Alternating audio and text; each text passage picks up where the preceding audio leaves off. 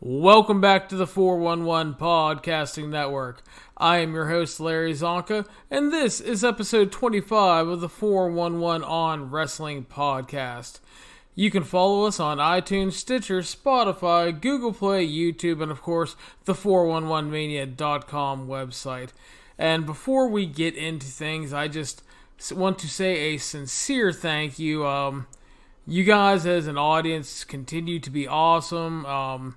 And honestly, I feel rather humbled here because I know it's such a crowded marketplace for wrestling podcasts, and especially one that's not ran by someone in the business. You guys continue to be so supportive, and our last episode where we spoke about the whole Jon Moxley and AEW thing and all that, and just broke it down, and his interview on Talk is Jericho was our most listened to podcast ever, and I cannot thank you enough for that.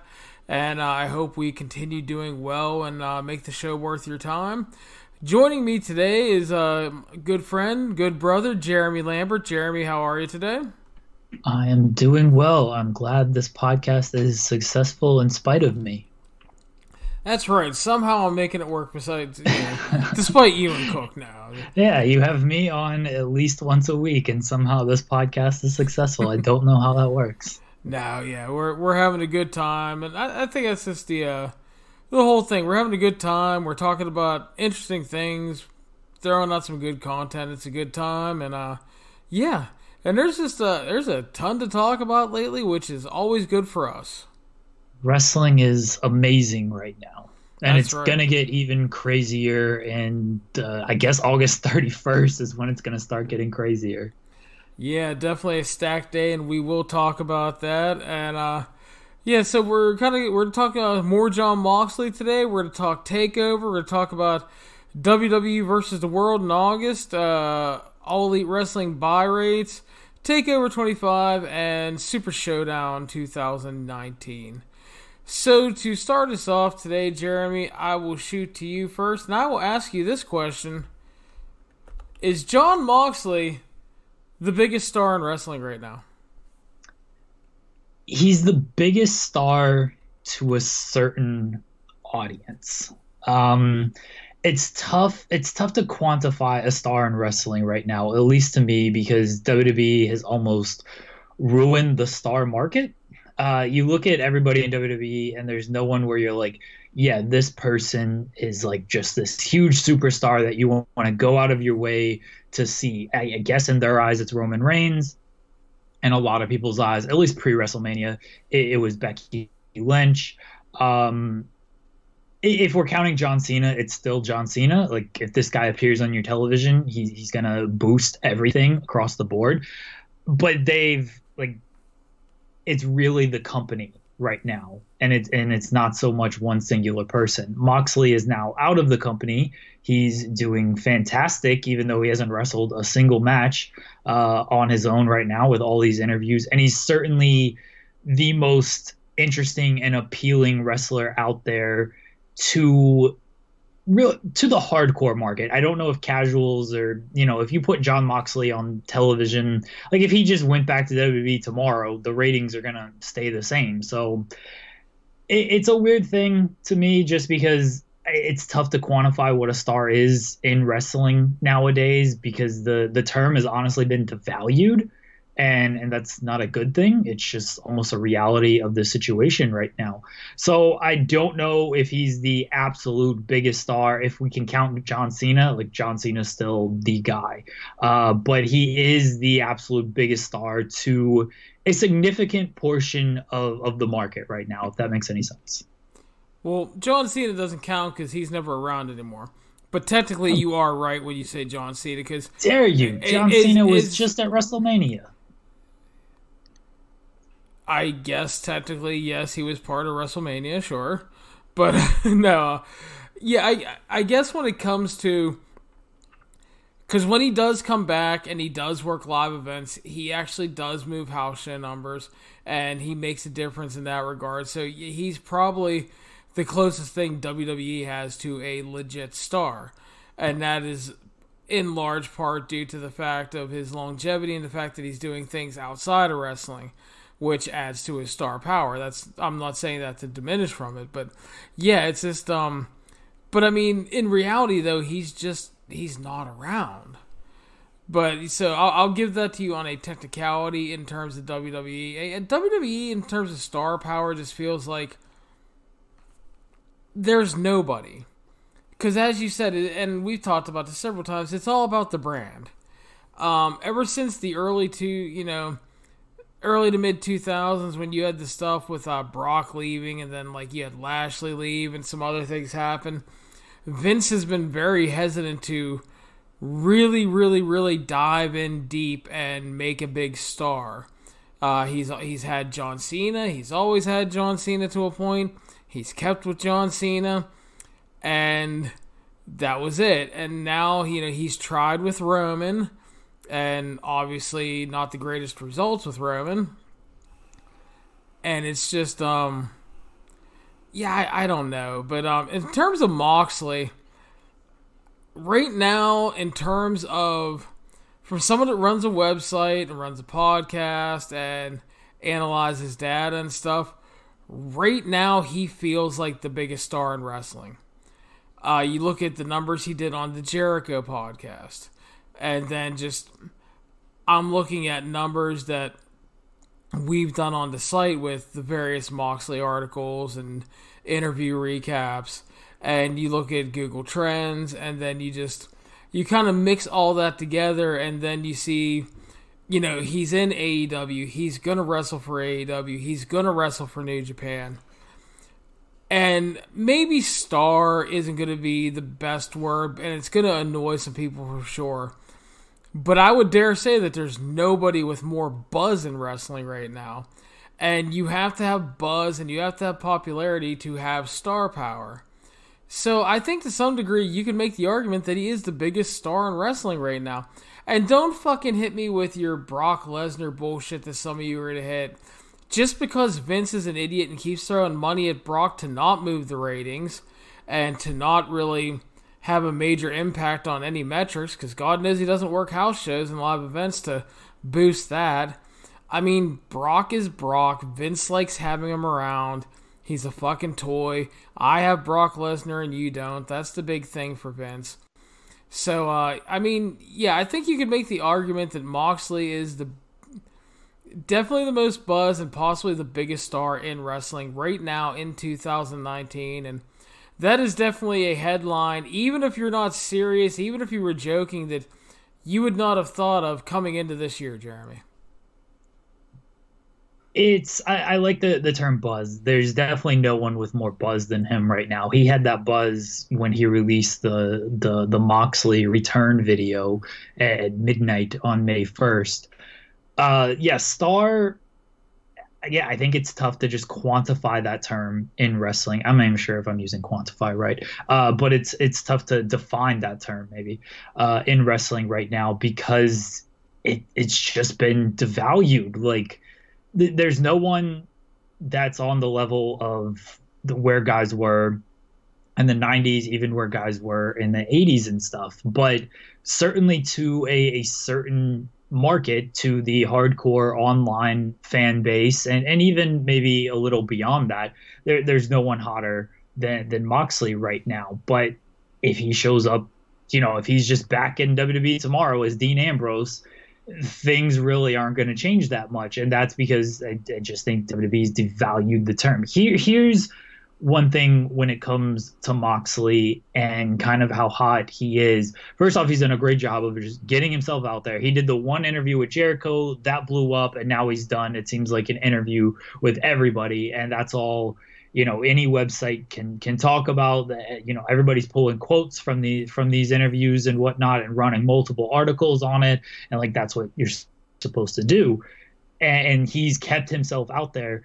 WWE created a star for another company, essentially. And this is a credit to what WWE did with him, because you look at a guy like Ty Dillinger, Sean Spears, he was released, earlier than Moxley, but kind of they could start their independent run at the same time. I mean, they were both on the Double or Nothing show last week, and you look at the positioning of those two guys. One guy was announced for this pre-show battle royal and whatever. The other guy comes out and he attacks the two main eventers, and now he's, a big part of their scene. Like, WWE boosted his profile as Dean Ambrose. They made him a focal point on television for 5-6 years. He was the world champion.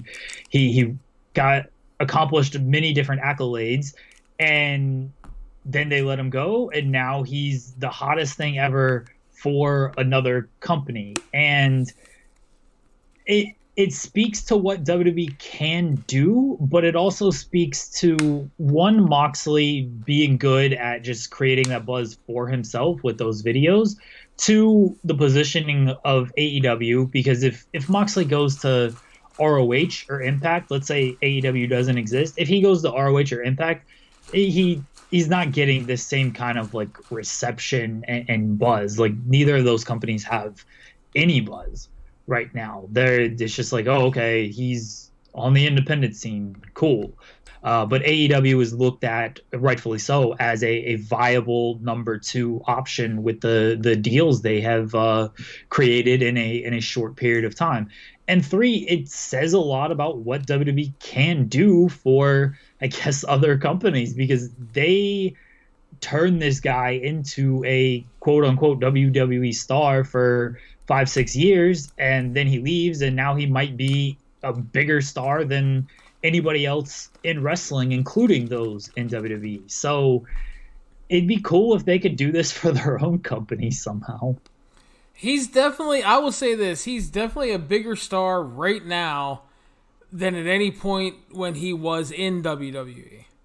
And that includes his run as WWE champion, because he's never felt more important. He's never felt more in demand. And people are going to think that this is silly, but like you said, if he went to ROH or Impact, there would be no buzz. I mean, he could have released a video, and the video would have been cool, and it probably would have ended there. Because like you said, it's like ROH can be good sometimes, but there's no buzz. Impact can be good sometimes, there's no buzz. But you go to AEW, which is a company that is basically born on fan service and playing to the fan base that has got them where they are so far, which is starting a company. And people really kind of don't think about that a lot. But besides the fact that Double or Nothing was a home run of a show, there's a reason why people wanted to support it. There is a reason why people have talked about it, a week after it was over. There is a reason, and that's because, like, when you watch WWE a lot of the time, WWE has their weird language and their buzzwords, and they're putting on their show that they put on 52 weeks a year, twice a week on Raw and SmackDown. And it's the big dog and all that stuff. And that's not a shot at Roman. That's not his fault. It's just, it's just the WWE lingo and bullshit on Twitter. Like, are you a sports entertainment enthusiast?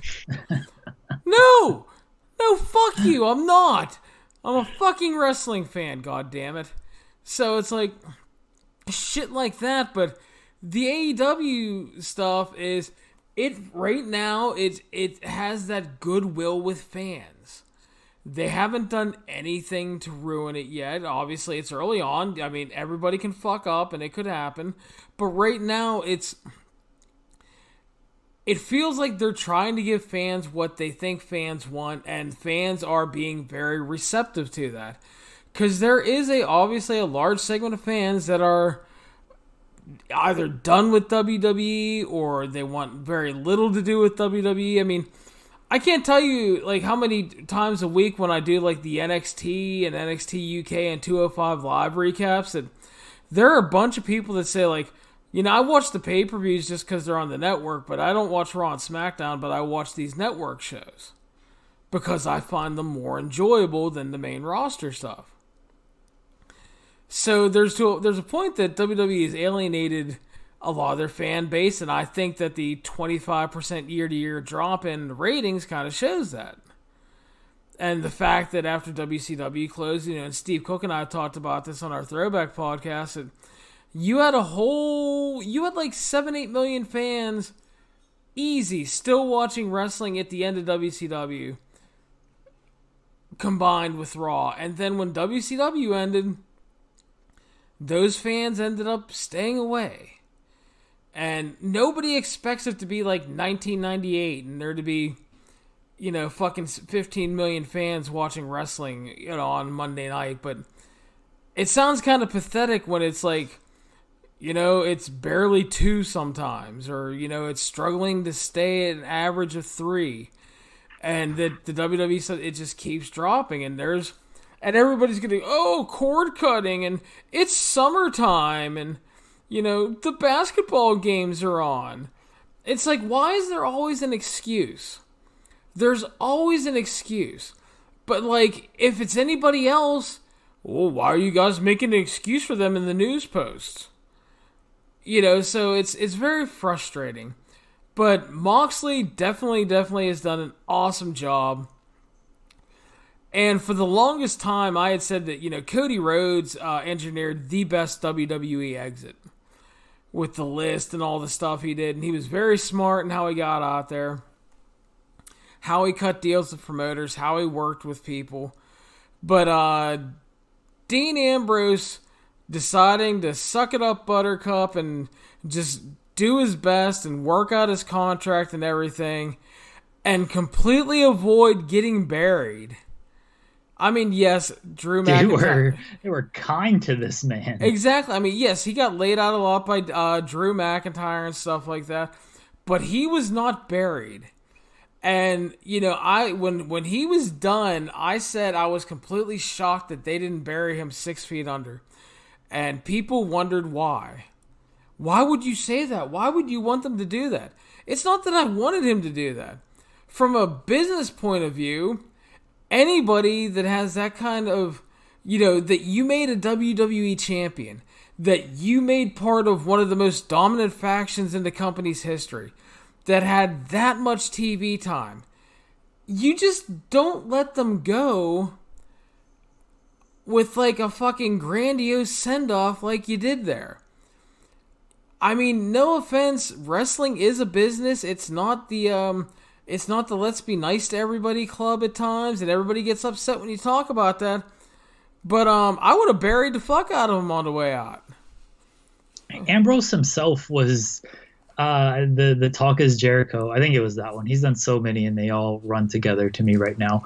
But when they talked about, you know, WWE put out the press release of, yeah, his contract expires here, like that shocked him. And I guess because they wanted to get out in front of the story and control it. But by doing that, you're basically telling your audience, this guy is leaving. So when we beat him, like this is why. And it doesn't have the same effect. Like that was essentially the EC3 effect. Is they could have made EC3. They could have made anybody. Like you get victories over Dean Ambrose. You have a good final last story against Dean Ambrose, and you beat him on the way out. And it's like, oh, that guy's kind of set up for a little while until they screw it up now.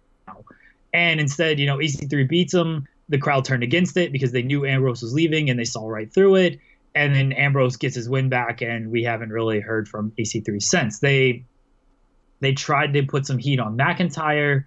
It sort of worked, but really didn't. And they've been so gun shy with McIntyre that I've given up on him actually getting a substantial push out of anything, because they don't seem to know what they want to do with that guy. And that's a shame.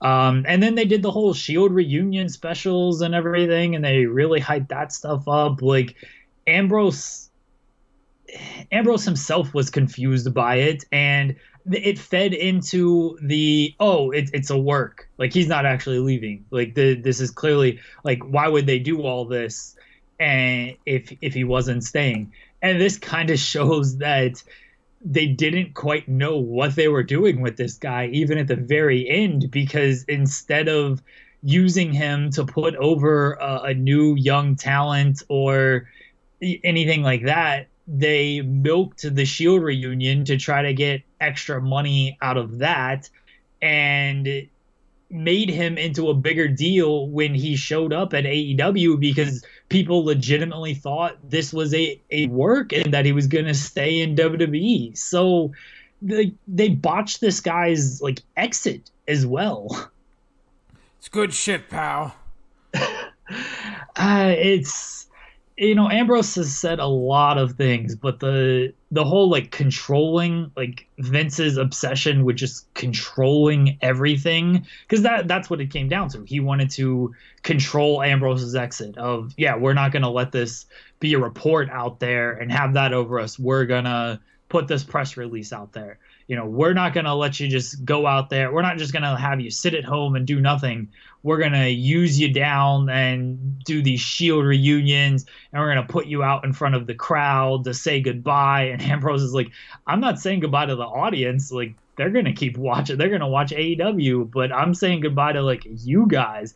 And, like, you could kind of see through it almost, because you knew what they were doing. They kept doing this stuff in hopes that maybe this guy will change his mind. Let's pair him up with Roman and Seth, his two best friends, and let's have them kind of talk to him and get him to change his mind and everything. And Ambrose was, I mean, he said he was set a year ago on leaving this company. Like this final couple of weeks wasn't going to change anything for him, especially when it sounds like he was talking to AEW and New Japan since I would have to, since February, I guess. That's when he shot those promos. So he was probably talking to them since February, if not sooner.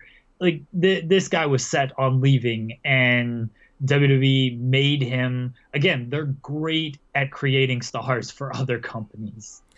It was WWE's desperation to control the narrative and to try to desperately keep him that is ultimately that led to where we are right now. We're fucking still talking about Jon Moxley a week after Double or Nothing. He's done these interviews. He's about to debut for New Japan, which we'll talk about in our next show. We'll break down his debut at the Best Super Juniors finals against Juice Robinson. And there's a lot of speculation about the work he's going to do for New Japan, and we'll deep dive into that when we talk about it. But yeah, it's quite amazing when you look at it, Jeremy. And you know, speaking of Double or Nothing, I think that's what I want to hit on next is Double or Nothing has reportedly done 98,000 traditional U.S. pay-per-view buys. Now, going into the show, Jeremy and I will freely admit, and we can, I think we'll take an L on this one, Jeremy, is that we talked about the price tag, how it may be a barrier of entry for some people. But it's looking like they've done almost 100,000 buys on traditional pay-per-view. And that doesn't count buys on Bleacher Report. That doesn't count international buys through like Fight TV and stuff. This is just, you know, US, Canada, like traditional pay-per-view buys. So number one, they almost did 100,000 buys. Number two, they almost did the highest ECW buys, which was 99,000. Number three, they smoked Impact and ROH in terms of pay-per-view buys. Because I believe ROH's biggest was 30 to 40, and Impact's was something like 60, which was Joe versus Angle. So AEW does almost 100,000 pay-per-view buys. Jeremy, your thoughts? I think it does include internet streaming numbers, so I think it does include the Bleacher Report stuff. Not including. I was listening to Dave this morning talk about it on Observer Radio, and he said it doesn't include the Bleacher Report stuff. This is all. All right. Well, all cable and satellite.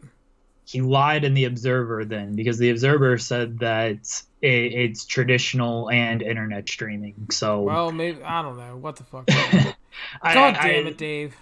Yeah, so he's one way or another. He seems to be wrong or you know, correcting himself on something. Whether it's true, I truthfully imagine it includes internet streaming, just because 100,000 for traditional seems, and if that's what it is, credit to these guys, because that's fucking huge. It's already huge, but almost 100,000. Just traditional is ginormous. But that seems a little hefty considering like how many people just have internet access and want to watch it online and whatnot nowadays. Either way, I don't know what assumption we're operating under here because we don't seem to have the complete facts on this because Dave is a little all over the place. But as far as the number goes, 100,000, it's a massive number. Yeah, we were both worried that $50 was a little bit high, and people still clearly paid for it. I do wonder, like, if it was $25, how much they could have done. It's almost like All In, where they sold out All In, but then you look at the gate and it was like 13,000, or I think that was the attendance, but the gate was like fairly low because the ticket prices weren't all that high. And could you have sold more tickets then and gotten more money out of that? So could you have lowered the price in this instance and done more buys? And if you could have, would that have equaled more revenue? I am not privy. Mookie Ghana would know these numbers since he works for them. I'm not privy to that stuff. I do wonder how it would have worked out if there was a lower price point. But still, 100,000 at the $50 price point is a pretty big deal and is certainly a significant number. It's assuming it includes the streaming, then it's not shocking that it beat ROH or Impact or any of these shows, because I think when Impact was super hot with Christian and Angle and Joe and all these guys, they could have, if they had streaming capabilities, maybe they could have done similar numbers. They probably still would have fallen short because it's Impact and they just screwed up everything. But they they didn't come close to this. And let's say it does include streaming, then you're still looking at 50,000 traditional, because I think in the Observer it says like it's equal number of traditional and streaming. So you're looking at 50,000 in traditional, which is still like really strong and still stronger than what a lot of the Impact shows were doing even when they were hot. Exactly. It's yeah, I'm a little surprised, but I think it's really cool. If the 98,000 number, let's just play around, if that is just traditional pay-per-view buys and not online, and then the online is on top of that, that will be even more impressive. And I guess things will start shaking out here in the next couple weeks because, as we find out more, hopefully. But, yeah, they should definitely be happy with that to start off with. And again, I think a lot of that comes with kind of the fan service theory I was talking about, and the fact that when you're actually trying to deliver a product for fans, and you're trying to not alienate people and stuff, and you're trying to bring people in and just deliver, a lot of good things can happen because, and we're to be talking about NXT coming up here, and a lot of the reason people enjoy NXT is because they feel like it's a product more designed for them. They don't feel like the shows overstay their welcome. The TV's simple. It's to the point. It builds to the pay-per-view matches. And then you get a takeover special, which just kicks ass all the time. And, it's hard to... you can't get frustrated with that because, I just want a wrestling show to be a wrestling show sometimes. And I want it to deliver and all that, But I will say that there is one thing that is extremely frustrating about the NXT Takeover specials, Jeremy, and that is that it's always a great show, and this weekend show was no exception. But the thing that pisses me off the most is that these specials and NXT TV basically are a glimpse of what the overall WWE product could be, but refuses to be. And someone's going to go, well, you can't just run it like a super indie. And they're going to bitch and, Triple H will run it into the ground and all this bullshit. Here's the point.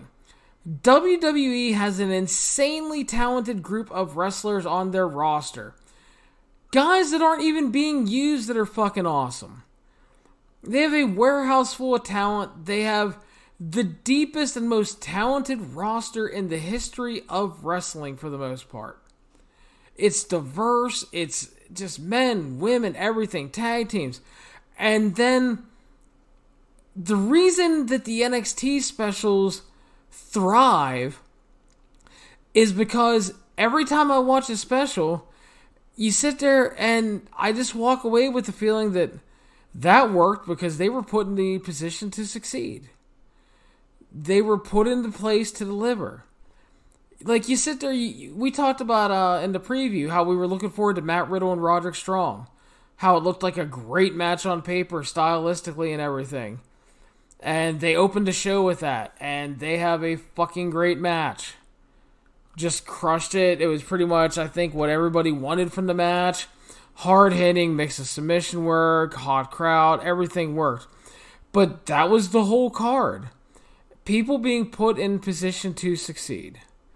And I don't know what you think about that, Jeremy, so I'll go to you. Let's recognize that NXT does have certain advantages. First off, 1 hour of television. I think we all can agree that 3 hours is just... Everyone knows it's too much. Like, everyone recognizes it. That's why people love SmackDown a lot more, because it's 2 hours. It's easier to digest. You're not throwing guys out there. I guess they have been with Kevin Owens lately. But you're not always throwing guys out there too much. You can build a little bit more. Guys aren't quite as overused. You know, Daniel Bryan might not be on the show 1 week and then he's there the next week. Like, NXT does that same thing. Is you might see Kushida 1 week and then not see him the next week. Like, Kushida's not even on the Takeover special. A guy like Keith Lee, he's been in NXT for a couple months now, not on the Takeover special. Like, NXT has a talented roster, and these guys aren't even on television, aren't even on Takeover specials yet, because they just build them up, they let them sit, they give them a week off. Like, they make this stuff feel special. And Moxley, it's going to take me a while to get used to calling him Moxley over Ambrose. He had a very good point, and a point it's not new, but, you know, coming from a guy who was there every week and a top guy, he had a very good point. I think it was on the Wade Keller podcast that he did, where for 3 hour Raw, he basically just said, you know, they just retread the same matches. And how many times have you know, fans mentioned this? It's like, oh God, we're gonna get Lashley against Balor for the 13th time, or we're gonna get Rollins versus Corbin again, or, you know, it's the same matches, maybe with somebody new mixed in or something, but it's a match you've seen. Like, how many times do they do, like, oh, it's a Money in the Bank rematch, it's a WrestleMania rematch? Like, okay, you've just made these shows like less important. Like, these matches less important. Like, we're getting pay-per-view matches on television every single week, and it's tough to care when you see that stuff so often. And Moxley's point was, you know, instead of doing me versus Bray Wyatt 3 straight weeks, how about doing me versus Bray Wyatt 1 week, and then the next week you show clips of the match, you tell a story about it, we sit at home, and you give Tyler Breeze some time on television. And it's like, yeah, why don't you do that? Like, why do I need to see Roman Reigns and Seth Rollins wrestle every single week? Like, why do the brand split has been so botched? And, like, why can't you just do this wild card rule? So now Roman Reigns, who was the biggest SmackDown acquisition in history, is still on Raw every week. It's so stupid. Build up people. Like, just rotate guys in and out. You've got so much talent just sitting back there doing nothing. I don't need 5 segments with Roman Reigns. I don't need 40 minutes of Kofi Kingston and Dolph Ziggler. That was legitimately the open of Raw. 40 minutes of Kofi Kingston, some Seth Rollins, some Brock Lesnar, and Dolph Ziggler. It was 40 minutes of no wrestling, though, is the point.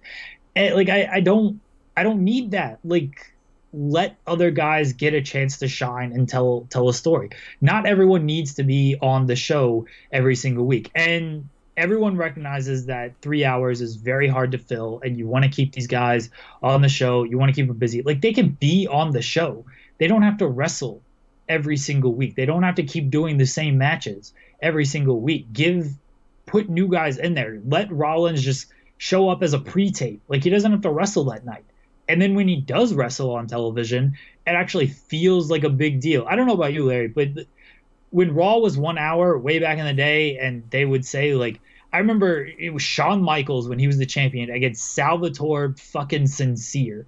And 2019 me would be like, well, this is a dumb match. Like, Shawn Michaels is easily going to beat him. There's no way they're going to put the title on Salvatore Sincere. But 1996 me, who didn't know any better, like, I was mad that I fell asleep before this match took place, and I could not wait to, like, go back and rewatch the tape to see who won this match, because Shawn Michaels was wrestling, and I was like, oh man, if he's wrestling, like, maybe he loses, maybe they take the title off of him. And you don't have that anymore, because if Seth Rollins is just wrestling in the main event, it's like, all right, it's another Seth Rollins main event, and we get this every single week. So NXT has the advantage in there, and that's why NXT can feel more special. And that, like, but that is the frustrating part with WWE, is they don't seem to recognize these things. It's just, here's your 3 hours every single week. Here's your 2 hours every single week. It's a lot of the same. It's very mundane. There's nothing engaging. Yeah, I get what, the point that NXT does have certain advantages. That, an hour of TV, obviously. The takeover specials are not 9-hour fucking pay-per-views. But again, these are all things that put those talents in a position to succeed. Do you know how refreshing it is when once or twice a year they don't start Raw with a fucking 20-minute promo? Do you know how much I love that? Because it rarely ever happens. Do you know what I would love for is to not see any more main events involving Baron Corbin, Lashley, and Drew McIntyre as the fucking Boar Horseman? I mean, I just can't fucking, like, rinse, wash, and fucking repeat, man. I can't do it. It's fucking killing me. It's zapping my life, my will to live. This is what the brand split was supposed to be for. This is why you had... We have the wild card now, Jeremy. It's good shit, pal. Like, this is why you had brand-specific pay-per-views, is so you could build stars and get more people on television and let more people shine. But then you didn't know how to actually do that. So you do the wild card rule and you fall back on literally the same one star that they think is going to boost everything. And no offense to Roman Reigns, a lot of this is not his fault, but he's not boosting anything. Like, he's part of the machine, and instead of being the machine, like they want him to be, like an Austin, like a Rock, like a Cena. Like, he is just part of the machine. And there's nothing more special about a Roman Reigns, honestly, than there is about a Seth Rollins or a Becky Lynch or anybody like that. And those are literally, like, the only three people on a level above everyone else in the company. But I don't feel that there's anything more special about Roman Reigns than there is, say, like Daniel Bryan. And when they come out, I'm engaged. I'm more engaged with Daniel Bryan, but I don't think anybody's, like, going out of their way to just see another Roman Reigns match or anything like that. It's just, you're supposed to have this brand split to just build multiple stars. And I did a big thread on Twitter of, like, how you could essentially create competition within your own company. And this is something they do literally once a year. Survivor Series, the one time a year when Raw and SmackDown superstars face off. Bullshit! It happens every fucking week, twice a week now. Yeah. Like, you could have created competition within your own company. Is like, oh, Raw did this, now let's see if SmackDown can top that. And, like, just getting more guys on there and, like, doing actual trades, like, run it kind of more like two sports entities. But instead it's more of the same, and everybody wants ratings, and so they rely on the same one or two people to try to boost those ratings, and the ratings aren't going anywhere. They're still Oh, they're going exactly down. where they're at. Yeah, they're going down, if anything, and that seems like an issue to me.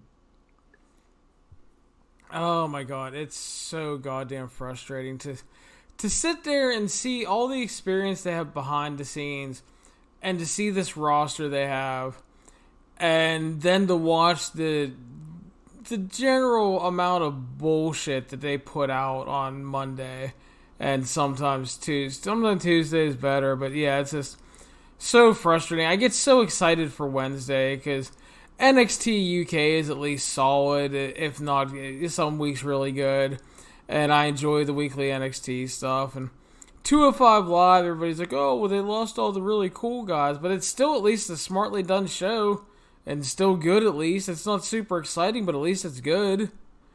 I'd rather watch all that shit. I know it's only 1 hour, but you know what? That's not my fault. I'm not the one who took the cash grab to get the third hour.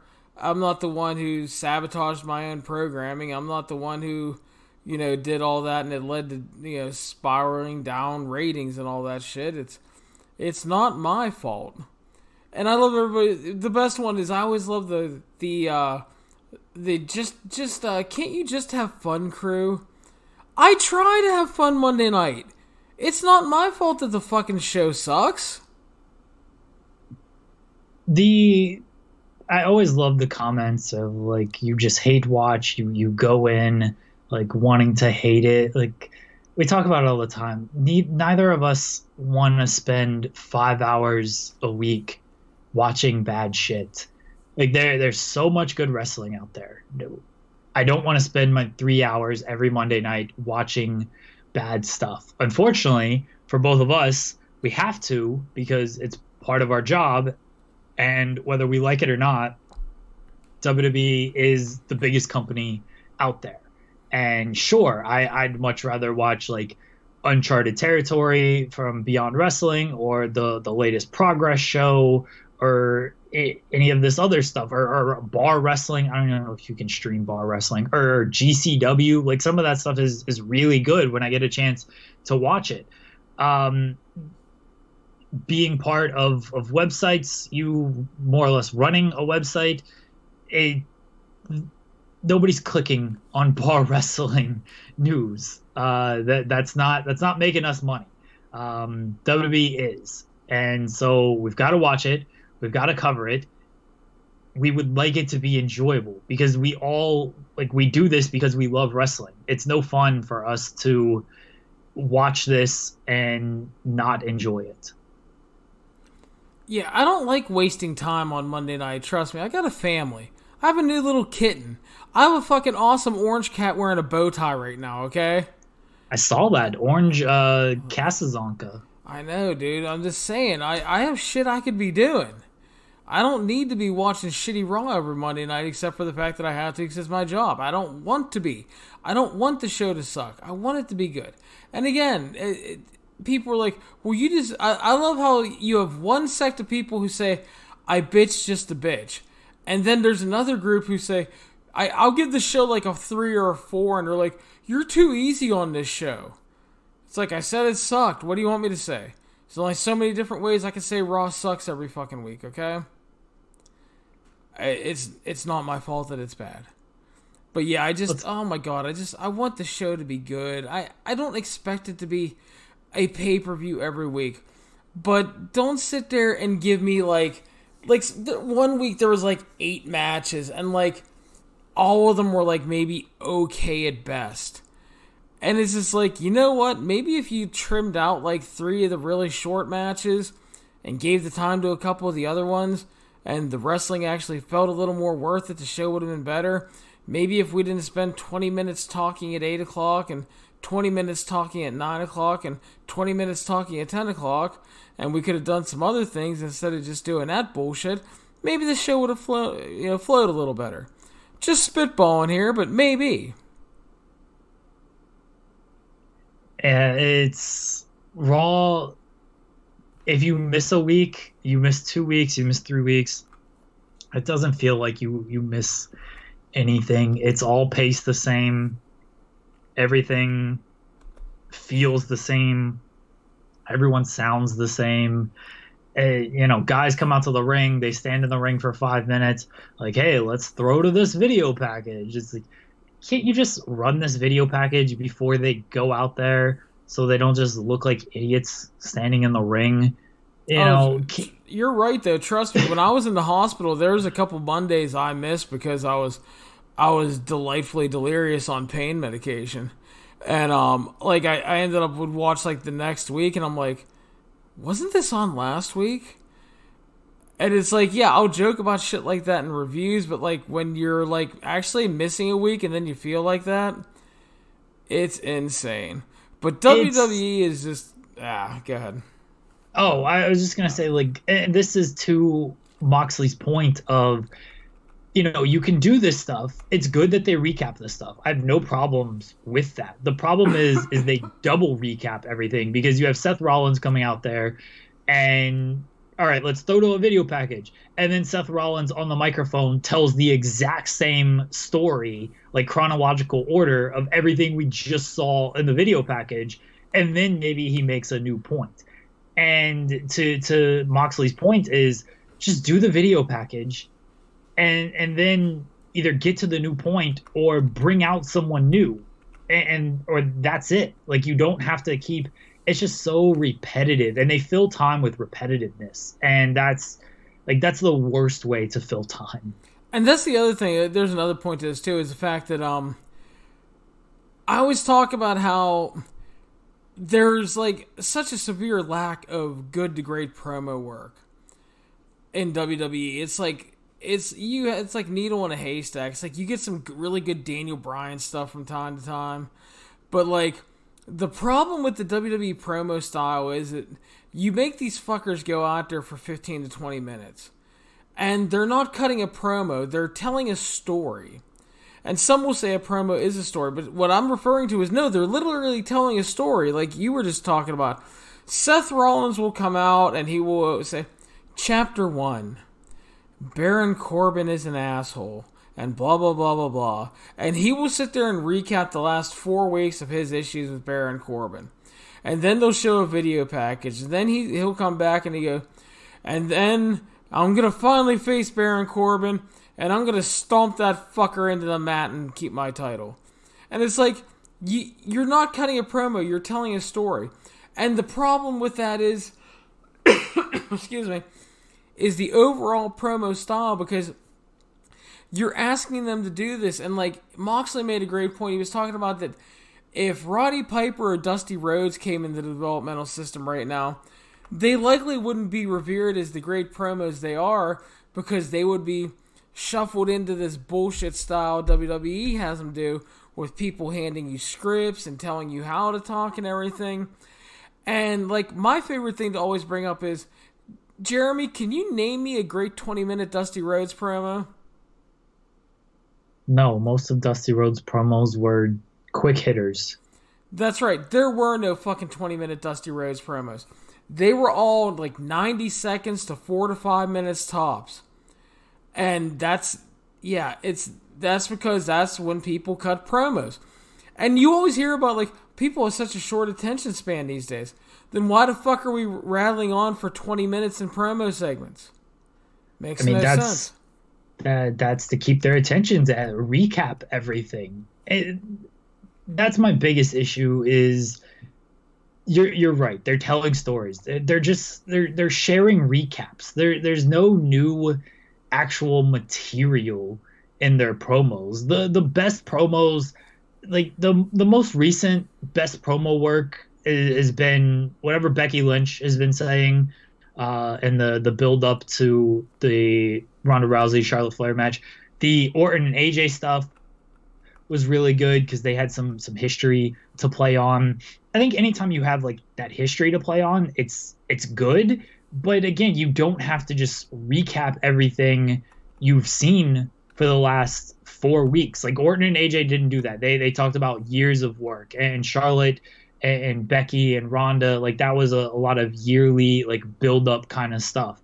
And Ronda wasn't good in a lot of these segments, but Becky was really carried on the mic work. And again, just years and years of frustration. That's the best stuff, is let the character tell their story, not the story that we've all been watching for 4 weeks. Like you watch a television show, they don't just recap, like they don't have the characters sit there and be like, hey, remember what happened last week when we did all this and that and that and that. Like that's what the last week on this show, like that's what that little 30-second recap is for. And then you move on, you advance the plot with actual character work of, hey, maybe we'll mention this and that's why it relates to this, but there's actual development. There's no development with WWE stories. It's just, here's what happened last week. Now I'm going to kind of say this thing right here. Hopefully you cheer for it. And then next week, we're going to do the exact same thing. Pretty much. As a reminder, let's get to some good wrestling. That's right, we will. As a reminder, you are listening to the 411 on Wrestling podcast. You can follow us on iTunes, Stitcher, Spotify, Google Play, YouTube, and of course the 411mania.com website. Please make sure to subscribe and share the show around, and if you have time, leave a 5-star review on iTunes.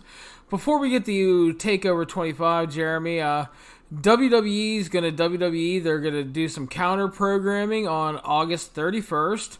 They're running the next NXT UK TakeOver special in Cardiff. And that day is also the same day as All Out, which will be taking place later that night. But it's also, and this is where I think WWE is making their big mistake, it's also the same day as the New Japan Pro Wrestling show in London, Royal Quest. And here's my thing is, WWE, their Triple H will tell you, we had this date booked before WrestleMania and all this shit. And you know what? Maybe they did. And this isn't even all about AEW or All Out. This is a strategic mistake to me. Because New Japan is running in London. They've already sold between 6,000 and 7,000 tickets for that show. The NXT UK TV tapings have not been drawing very well. And I know it's going to be a takeover, but I hope that they have a small building planned, because I don't know if you're going to fill a big building going up against the New Japan show that day. So August 31st, going to be a busy day. NXT UK TakeOver Cardiff, New Japan Royal Quest in London, and All Out. What do you think? I don't think this is a direct shot at AEW. I do think it's more a shot at an attempted shot at New Japan. I believe Triple H when he says, and maybe I'm getting worked, but Papa Paul is friendly with the media, and it seems like he'll speak in tongues a little bit, but seems to be pretty upfront when it comes to this stuff. I believe they've had the date for a while, and they just now decided to announce it because, like he said, like, why are we going to announce this like 6 months out when it's this far away? The same thing with All Out. Like they had that date booked. They had Chicago. I feel like they probably booked Chicago on September 2nd after All In, and they're like, okay, next year Labor Day, we're coming right back here. Let's book it.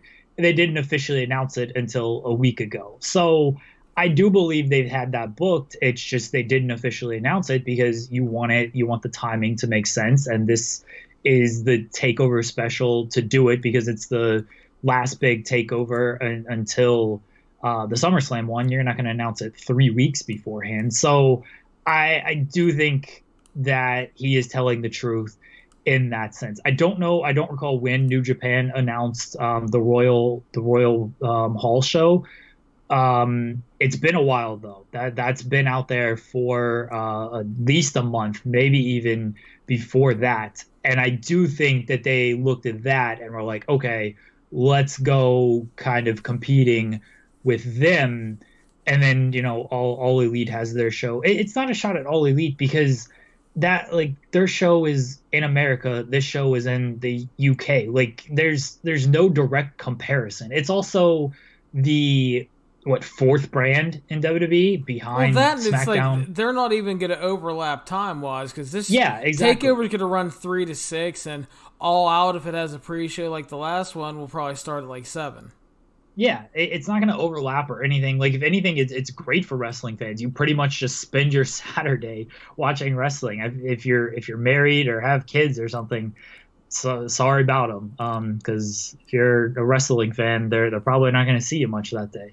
Yeah, I don't think it's a shot at All Elite. I do think there was some intrigue in running near where New Japan was going to run, and I agree with you that it's a mistake because New Japan is going to they're bringing all their top guys, and NXT UK, it is very good weekly television. It's easily digestible. They've got a couple stars.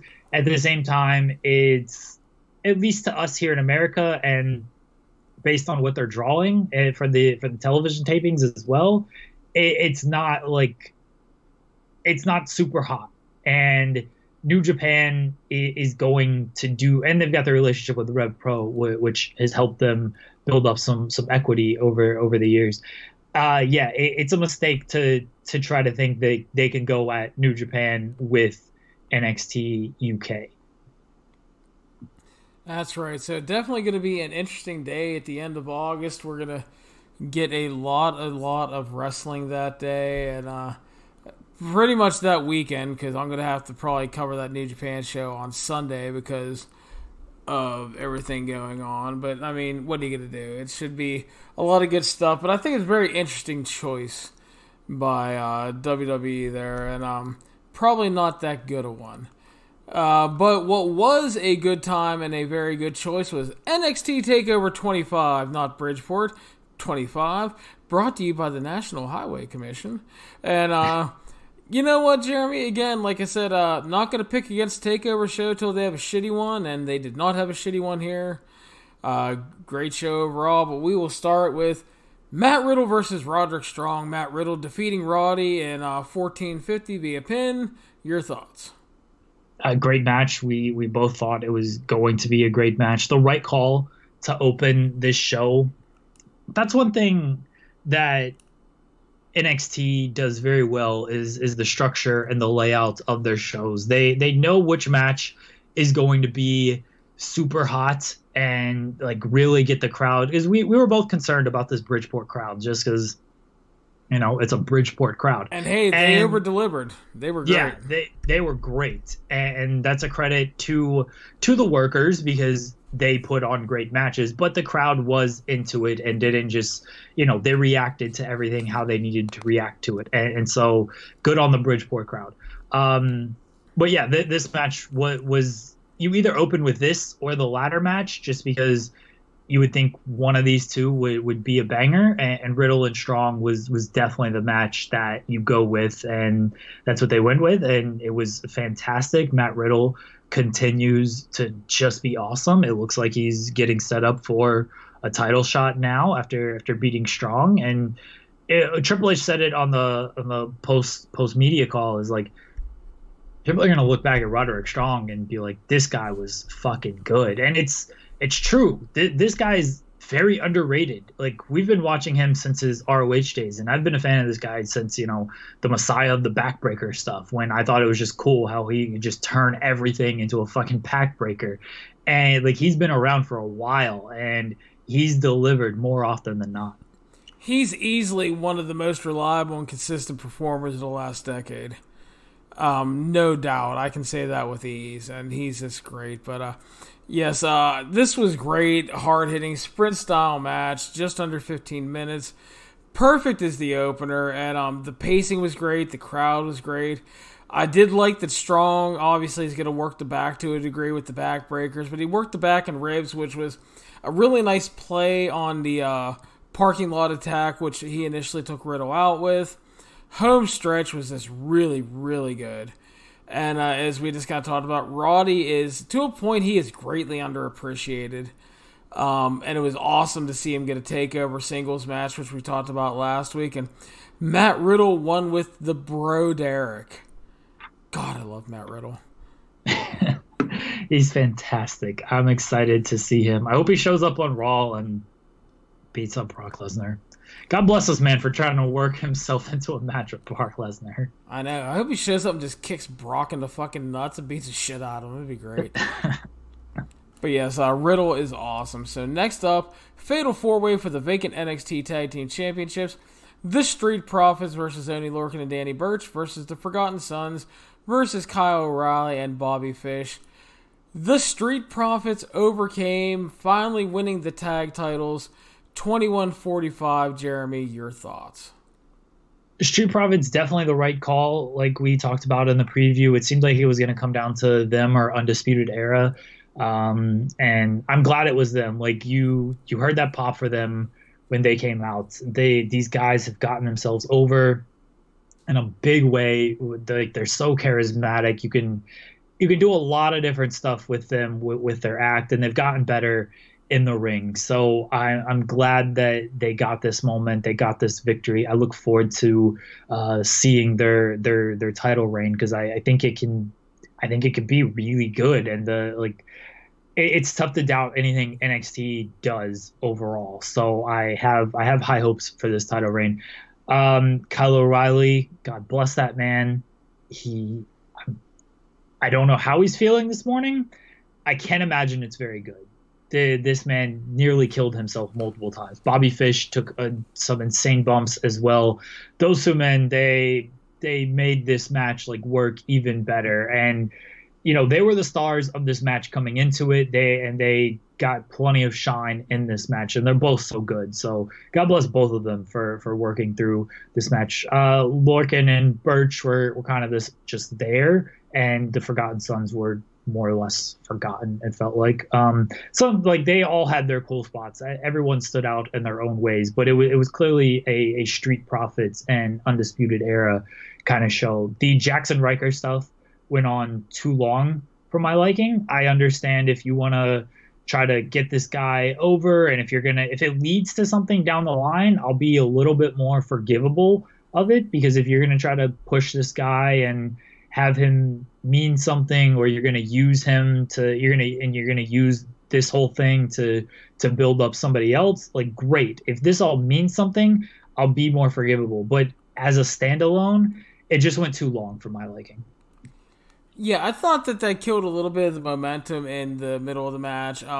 Obviously, the Street Profits and Undisputed Era shine, but and I thought everybody really got a chance to shine. But I will say Wesley Blake of the Forgotten Sons, God bless that bastard too. He took some really insane bumps himself.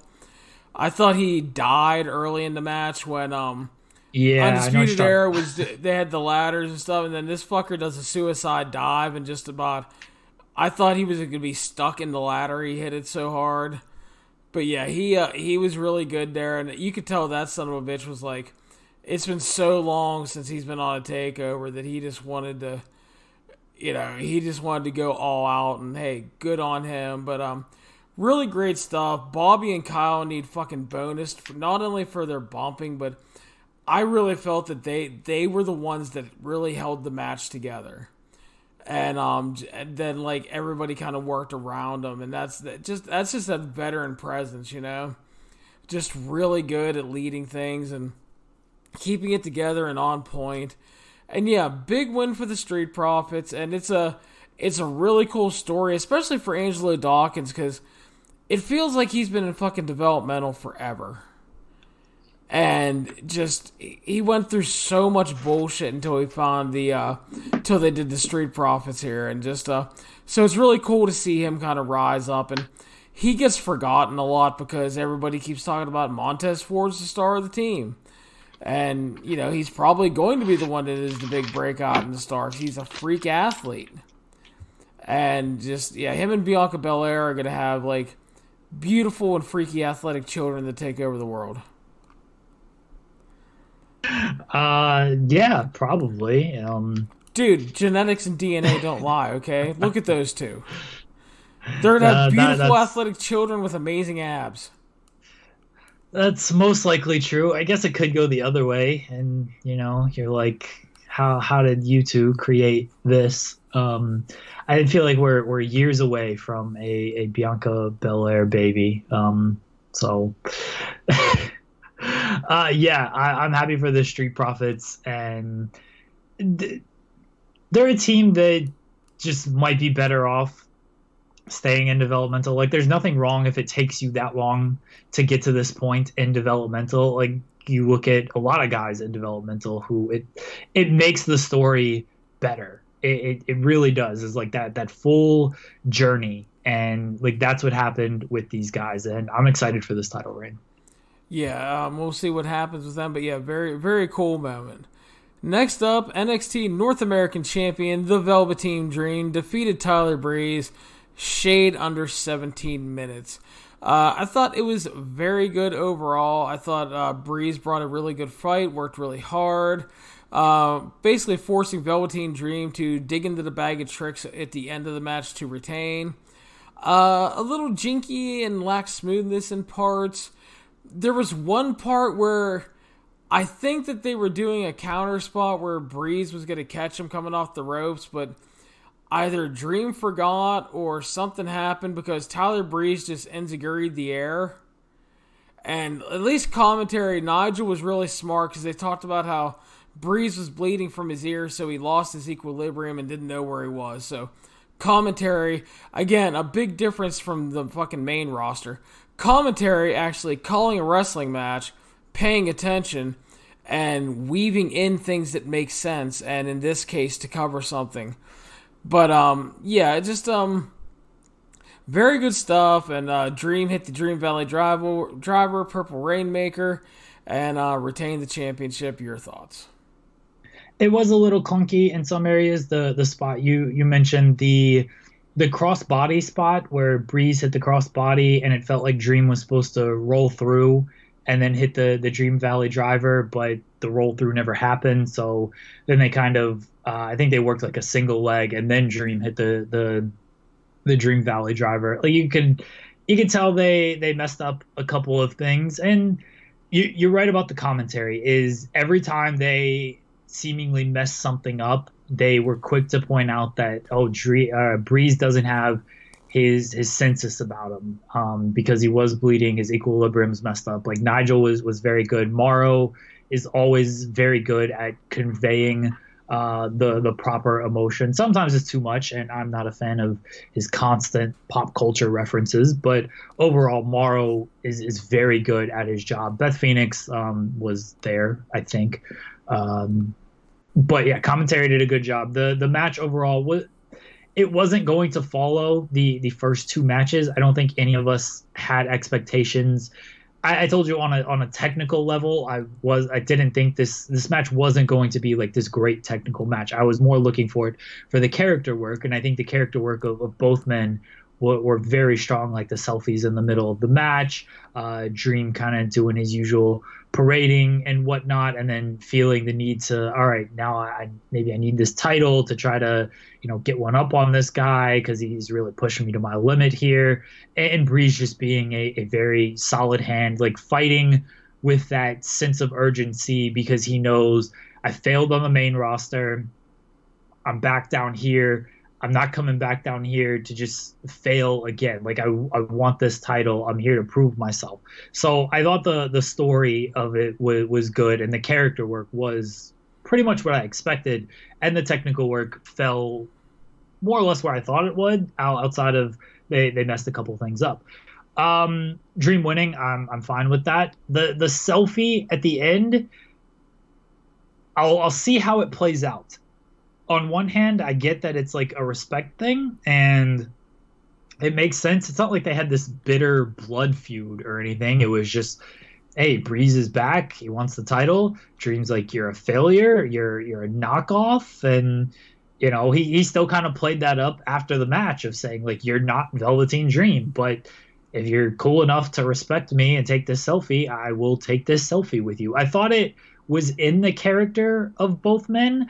I want to see what it leads for Breeze, because I don't think he can come back and just kind of be like a solid hand. There's got to be more depth to that character moving forward.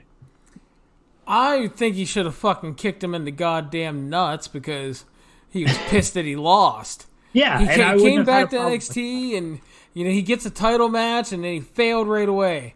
He shouldn't be taking selfies. He's kicking a man's nuts into his stomach and beating the shit out of him. Yeah, so. I agree with that, but again, I will give NXT the benefit of the doubt because they've earned it, to where I will see how this plays out on television in the coming weeks. And maybe it's a slow burn for Breeze, to where he still doesn't have, even though he showed the sense of urgency in the match, like he still doesn't have that outside of the match. And then it'll slowly kind of start to come to him of, all right, I can't just turn it on in this match. I've got to be like, I can't just be this gorgeous person, when I'm not wrestling. I've got to be this gorgeous ass kicker who doesn't give a fuck about these people the whole time. Like, I can't just rest on, I was on the main roster and these people love me because of that. I've got to be more. So I'm willing to see how it plays out. But I do agree that it was a weird moment for that time. Yeah, I hope that they have a good follow-up plan. Like you said, it's like I tend to trust NXT on things like this, and we'll see if it plays out well, and hopefully it does, but yeah. We then got a Damian Priest video package, which is the artist formerly known as Punishment Martinez, so he should be coming to TV soon, and we'll see what happens with him and how the gimmick works out. And then we moved on to the NXT Women's Champion Shayna Baszler defeating Io Shirai, 12 minutes 20 seconds via submission. God damn it, Shayna fucked me again because I said she was gonna lose, and I see it. Like I even said it, dude. I said I keep calling for it, and I keep getting screwed because I'm always wrong. I have no idea when she's gonna lose the title. It could be. I mean, yeah, it looks like they set up a rematch with the post match here, and but they had a very good match. I really enjoyed it. I thought the layout was smart, good work. Protective finish from for Shirai, basically, because they did the babyface kind of pass out finish deal.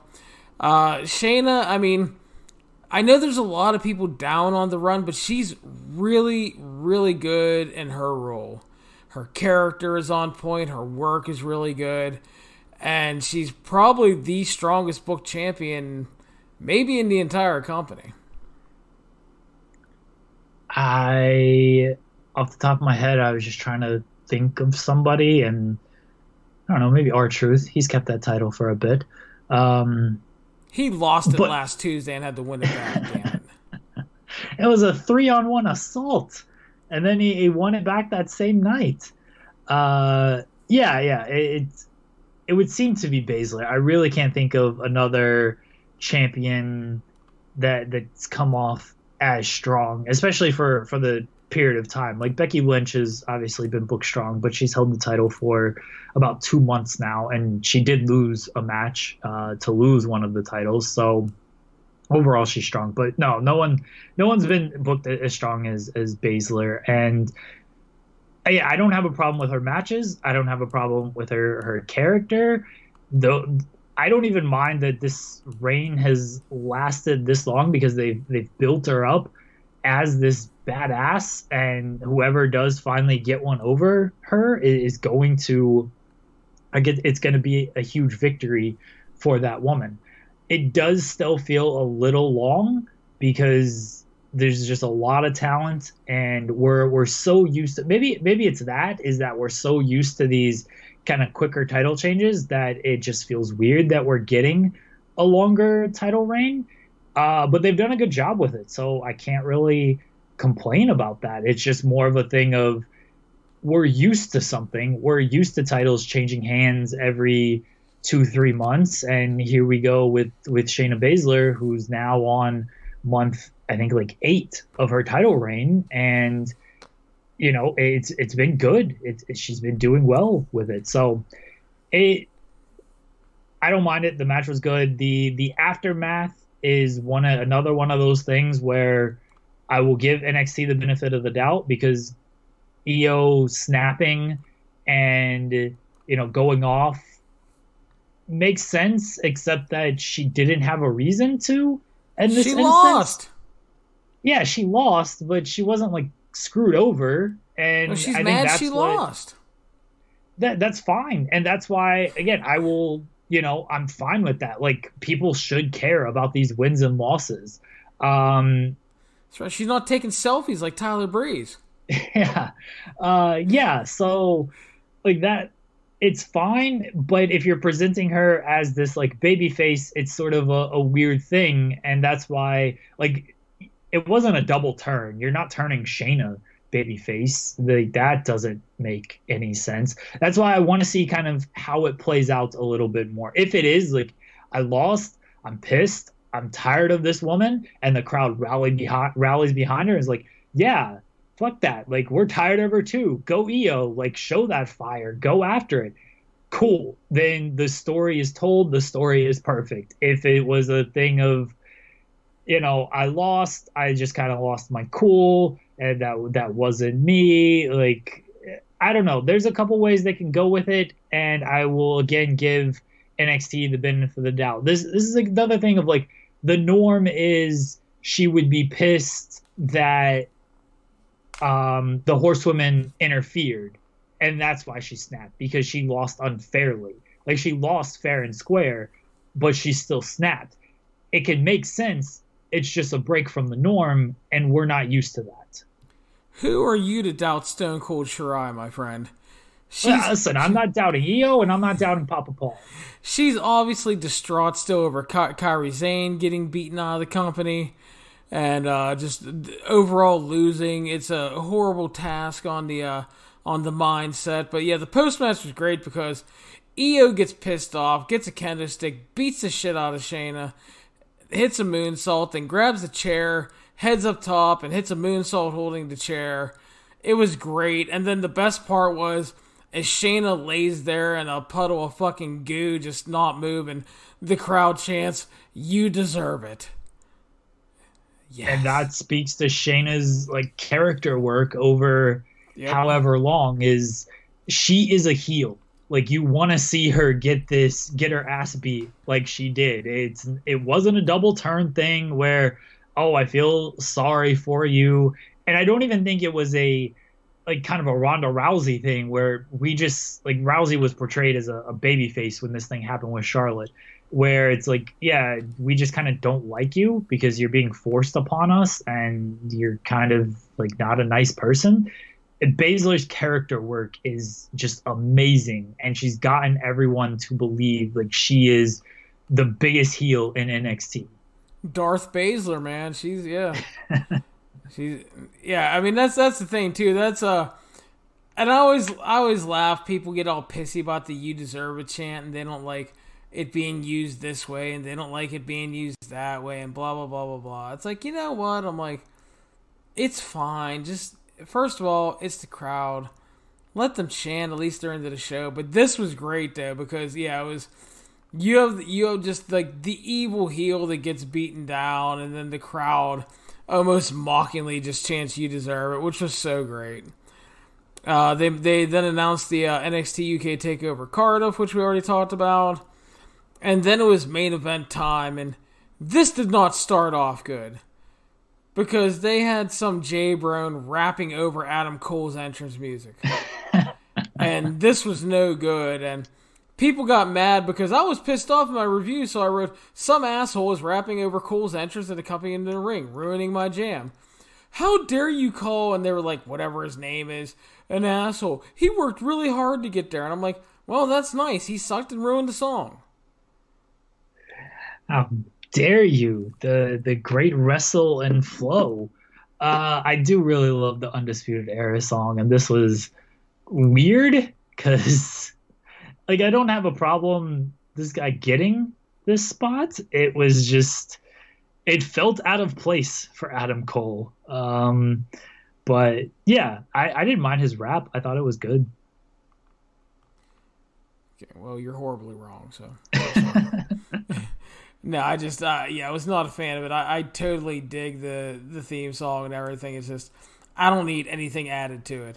It felt like one of those main roster things, like adding like the little gunfire shots to Ricochet's theme and the fucking creep to Aleister Black's music. It's like, this is really good the way it is. How can we fuck it up? And then Vince walks in and goes, "I got an idea. This is good shit, pal." And they do something really dumb. It was Josiah Williams. Let's give this man his proper credit.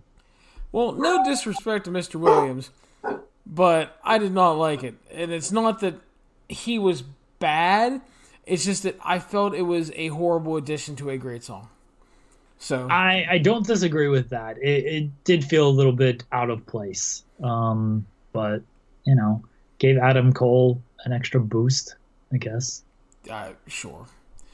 Remember when I tried to turn Steve Austin's theme with the rock metal? Was it the Disturbed theme? Yeah, Disturbed theme. Yeah. Sometimes entrance themes are just good on their own. You don't need to add lyrics and stuff to it. Yeah, there are times where some entrances just need to stay the way they are. And then there are times, like I've said for a while, that like entrances need change. Like Roman Reigns' entrance.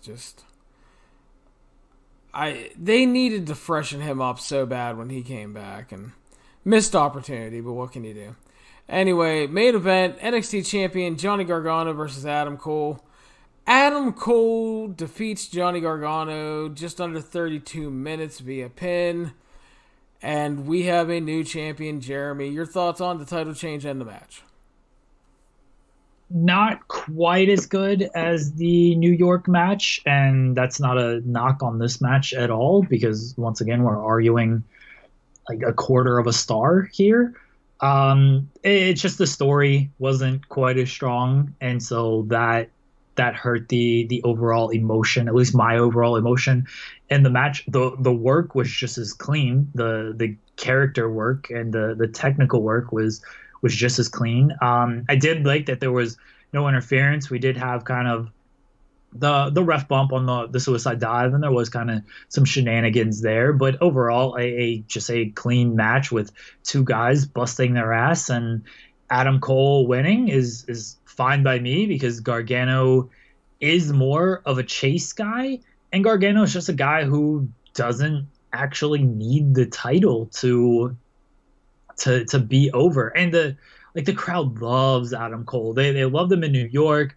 They loved him here. Like during the strike exchange, like Cole was getting the yays while Gargano was getting the boos. Like they really, really love this guy, and I can't blame him. He's been fucking fantastic since joining NXT, and I'm glad he got the title, because he's going to be very good with the title, and I'm looking forward to this run.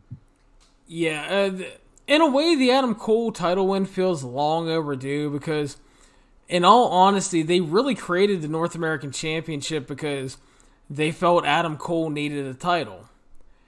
And the whole thing is they needed to let Ciampa versus Gargano play out, so he couldn't win the main title at the time. So that was really why they kind of brought that in at first, because they felt like Adam Cole's a star, he's going to be big for us, and he needs to come off as important, so that's what they did.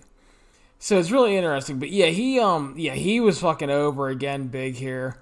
And yeah, I didn't think it was quite on the level of the New York match, because I love that match, and it's kind of in the clubhouse for me for match of the year right now.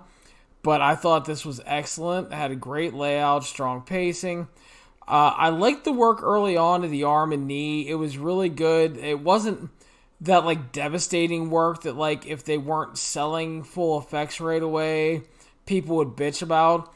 Because it was done early on in a way that it could pay off later on in more subtle and small ways, which it did, because that's what allowed Cole to finally take control at the end, where he just kind of went ruthless and was dismantling the knee of Gargano. Woof woof. Anyway, it's the big dog. I have no clue what my dog is going crazy over. He's unhappy with something, and I tried to mute my microphone in time, but it's alright. I don't care. You broke kayfabe. I think there's another dog outside that's walking. He's upset that Johnny lost, man. It's alright. Yeah, it could be that. He's a Johnny wrestling fan. He does not like Adam Cole. But I really liked how late in the match Cole just went to dismantling the knee to the point that Gargano really couldn't stand. So you have the hot crowd, great swings of momentum. Gargano's babyface fire and selling juxtaposed against Cole's just desperation and absolute ruthlessness at the end. And yes, kick-ass, excellent match. They delivered again. And yeah, hard to complain about it. One thing I will say about the ending of Takeover is they've done such a good job over the years making you believe that the show isn't over after the whole copyright graphic shows up, and that I didn't think like Undisputed Era was going to kick out Adam Cole or they were going to kick out Roderick Strong or anything like that. Like I truthfully thought that okay, it's their time to shine now. Like it's these four. Adam Cole has the title. Like they've had gold before. They've had the tag titles and the North American title at the same time. Now they've got the big gold. And now like their whole goal as a group is to protect Adam Cole. Sort of like the whole Horseman thing is you protect Adam Cole, you protect this title, and that's your run. So I didn't think there was going to be like a major turn, but when they're all in the ring and when, you know, you hear inklings of, oh, maybe Roddy Strong isn't going to go too far, you know, Adam Cole's getting big babyface reactions. Maybe you turn him here and then let him be like that a babyface now. Like they could have done something here if they wanted to. And when they're all in the ring celebrating, even when that like final copyright graphic came up, I'm like, something's gonna happen. They're gonna turn somebody. So, like something's got to happen here. I'm glad nothing did happen because I think the story will be just fine. But it's a credit to just what NXT has done over the years to where you don't know if the show is over when it's over, and it makes you like have to watch and pay attention even after the final match and even after that copyright graphic appears. And that's that's something that they've done that really, that unpredictability factor that like WWE certainly doesn't have on the main roster. Yeah, I completely agree. I was kind of waiting because it seemed like they came out and they're celebrating, and then like the music's playing, and I'm like, is it? Are they going to do something? And then they just didn't, which was okay. Like you said, it's like you don't always have to do something. It's just the fact that there are people like us that in the back of our minds were like, are they going to pull something here? Are they going to pull a big angle? You know, what are they going to do? So, yeah, I think that's one of those cool things. It's kind of waiting, like, it's like when you go to a Marvel movie. It's like you're sitting there and there are those people that are smart enough to sit there because they know that there's an after credit scene coming. And then there are the people that after 23 movies or whatever still get up and leave. And then they go, what do you mean there was something afterwards? So, yeah, no, I think it's a really cool thing. And it's just the fact that we thought something might happen is, you know, it's just, that's kind of good enough for me. It keeps you kind of on your toes and keeps you thinking. Yeah, and they've built up this equity to where you can do this every single show, where you have that inkling of maybe something happens here. And if nothing happens, cool. Like, nothing has to happen every time. But when something does happen, like it's a big moment. And then for the next series of shows, you're like, well, something happened here. Maybe it'll happen tonight. And it just makes you pay attention to everything after the match. It's not just like a celebration and then the show goes off the air and that's that. And sometimes like those moments are cool, but they've built that up, it makes the celebration feel more special. It doesn't just feel like, hey, this is just a celebration with his friends or whatever. You pay more attention to the celebration, you take in the celebration more, and if something happens, great, and if it doesn't, you still embrace that moment a little bit more than just, all right, Roman Reigns won the title, he's celebrating, we know nothing's going to happen, can this show just be over? Pretty much. So that was NXT Takeover 25. Great show again. Takeover delivers again, Jeremy. It's just, we keep saying it, it's a broken record, but it's a great one to listen to again. Yeah, until they have a bad show, you just assume it's always going to be a great show, no matter what the buzz is going into it, no matter what the card might look like. It's Takeover. It's like Triple H said, we let these guys go out there, and I don't know if he was indirectly speaking to Vince McMahon, but he just basically said, we let them go out there, we let them do what they do, and everyone seems to enjoy that. Yeah, and again, that goes back to what we talked about earlier, putting performers in a place to succeed. And that is sometimes just the most important thing about wrestling. It's not overbooked. It doesn't overstay its welcome. I mean, you get 5 matches and you still leave a lot of talent on the table. And sometimes, that's what has to happen. But that also makes the show feel special because you're not bloating it down with matches that it's like, all right, is this really worth our time and money here? And like all of these matches felt special. And yeah, and it's not 6 hours long. It's 3 hours, maybe 3.5 hours, and that's fine. So yeah, another great takeover event. The Save Us Triple H. The sooner Papa Paul is running the whole show, the better off everybody will be. Yeah, so again, it's just another really, and the best part is there was the variety and everything too, is another place where they're kind of thriving in that. So coming up this week on Friday is WWE's return to Saudi Arabia, Jeremy. Everybody's favorite shows of the year to talk about. WWE Super Showdown 2019. They stole the name of the Australian show from last year because the fact that they couldn't come up with anything, they just removed the hyphen and combined Super and combined Showdown. Like, are y'all that lazy right now? Yeah, I'd say they are, but yeah, it's just I don't know. I guess Sweet Saudi Money 3 or We'll Do Anything for $50 million would be a little too revealing a title for the show, but what are you gonna do? You gotta come up with something, guys. Like, enter something into a random name generator. Play a Total Extreme Warfare where they you can suggest a name and they'll give you a pay-per-view name. Just something. Like, it's the epitome of lazy that they can't even come up with a new name for this show that they haven't used since October. Like, they used Super Showdown in October, and now they're using it for this. I think their goal is so when people Google this, they actually get the Australia show, and they're like, oh, they're not going back to the unknown city or country of Saudi Arabia. They're going to Australia. Good on them. This show is taking place in parts unknown, I'll have you know. And so we're going to start off. We have a 50 Geek Battle Royal to kick things off. And this will be everybody on the show that has nothing to do. Probably a bunch of the 205 Live guys. They'll probably bring in some random NXT guys again, like Babatunde and Dan Matha, and maybe we'll get that fake Yokozuna guy again. And, fuck, you know what? Let's put the 24/7 championship on the line here, too.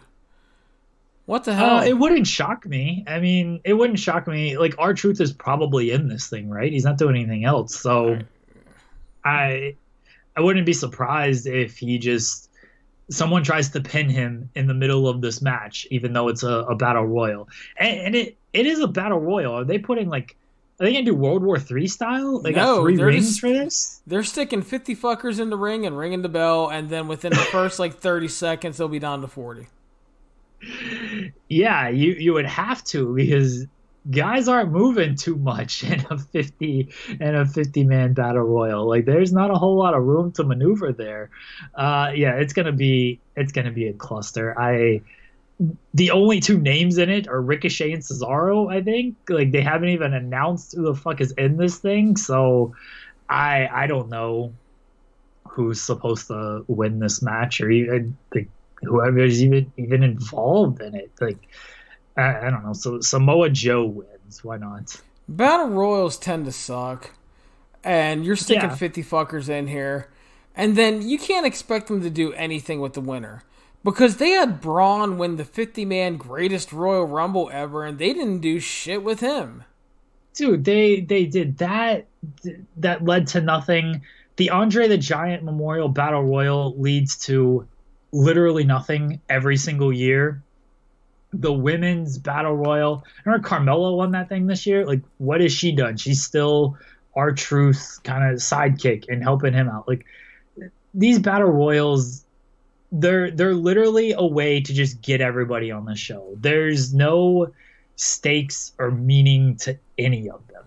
Number one, I'll tell you what Carmella's done since winning that match in WrestleMania. She's looked fine. And well, she didn't need to win. She did not need to win the match to do that. This is true, but she looked fine. And I'm glad that she's back to wearing the two-piece because girl has some great abs, and you can't be hiding that. I'm just saying, you know. So anyway, who the fuck knows who's going to win? I'm going to say that some relic collecting a check like Big Show, Kane, or Mark Henry comes back and wins. Sure. So, Lars Sullivan versus the Lucha House Party. You know, I don't know if it's the smartest idea to have a guy who was accused of making a bunch of racially insensitive comments online come back and do his first feud with a bunch of Mexicans. Yeah, Kalisto's shooting on him, too. No. Let's get fucking Sin Cara involved in this, too. Lars would be really fucked if Sin Cara gets in there. So, yeah, Lars is going to kill the little Lucha guys. I'm sure they'll get in a couple high-flying moves, but they're here to pinball around and make him look like a monster. And yeah, it's Lars. Nothing wrong with that. Like they're high on Lars. Personal history aside, because it seems like many in the company have forgiven him from everything I've read about the situation and kind of have heard that's been reported and whatnot. He seems very remorseful, and he has changed. It was obviously a stupid thing to do, but he seems more remorseful and regretful than say like Hulk Hogan. So I will put that aside. I will just look at him as a character on WWE television right now, and they're obviously booking this man very strong, and he'll probably squash these guys. Next up, the best in the world, Shane McMahon versus the big dog, Roman Reigns. Fuck this match. Yes. You know, Jeremy, in the year of our Lord 2019, Shane McMahon has somehow managed to be in matches on the Royal Rumble, Elimination Chamber, Fastlane, WrestleMania, and Money in the Bank pay-per-views. Dude, he's getting television victories, too. Like, this man just pinned an Uso the other week. I know. Who the fuck besides Vince thinks this is a good idea? I don't see the purpose or appeal of Shane McMahon in 2019. I really don't. I don't even know if Shane McMahon sees the purpose or appeal of him. His promo on, I don't remember if it was Raw or SmackDown because of the wild card rule. I think it was the Shane McMahon appreciation. That was on SmackDown. He just felt like he did not give a fuck about any of this. And like, that's the worst, is you got this guy who we know why he's in this position. He shouldn't be in this position. And like, even he doesn't care to deliver these lines with like any sense of emotion or conviction. He's just going out there. He's like, I know this is bad. I'm sorry, but I'm going to keep doing it. And like, dude, you're the boss's son. Like, just say something. Go away again. Like, remember when you left for all those years? And I'm not saying the television was better, but at least it was one less McMahon on our television. And in Roman Reigns, like, there was hope when he came back because, all right, maybe they'll do something different with him now. Like, this is a chance for a nice reboot for Roman Reigns to show a little bit more personality, to show a little bit more vulnerability in there. And it's like, no, he's just Roman Reigns again. Here's a feud with an authority figure, and the people the authority throw at him. It's the same nonsense. And it's like, dude, this worked once big time 20 years ago. Maybe it worked to a smaller extent since then. This can't be your only idea. And this is legitimately their only idea of how they think a star is supposed to be created. And no one cares. Like, no one needs to see the McMahons get beat up anymore. We've seen it a million times. It's not fresh. It's not exciting. They seem bored by it. The crowd is bored by it. It doesn't work for anybody. I assume Roman wins because he should. If Shane wins, I think it'd be funnier if Shane wins. Like, fuck it. Just put the world title on this guy. I think there's a chance that Shane wins because apparently at Extreme Rules, they're supposed to do, like, Roman versus Shane and, like, Drew McIntyre. So I could see Drew getting involved and fucking over Roman. But, I mean, Roman should really win. I mean, I don't care if 800 people come out and beat the shit out of Roman. Shane McMahon should not be winning. It's going to last too long, too. Like, Shane's going to kick out of, like, a spear and a Superman punch. Shane, baby, yeah. Yeah. I hope Shane goes for his coast-to-coast and gets speared out of midair again. And gets another concussion like he did in Survivor Series one year. Yeah, he's just dead, and there's no possible way of him kicking out because he's just fucking cut in half.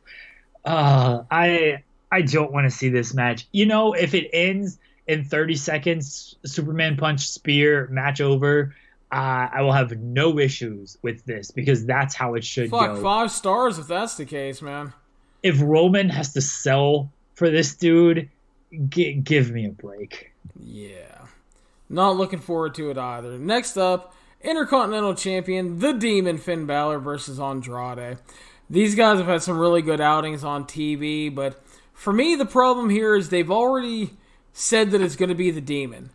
And the Demon usually means short and decisive matches, which means Andrade's probably not going to get a lot here. They're not going to have a great back and forth match. And this is a card that really could use a potentially great 12 to 15 minute match, which Balor and Andrade could give you, which is likely not happening. My guess is that the Saudi Prince is a big fan of the Demon, and that's why we're getting them here. So Finn should win.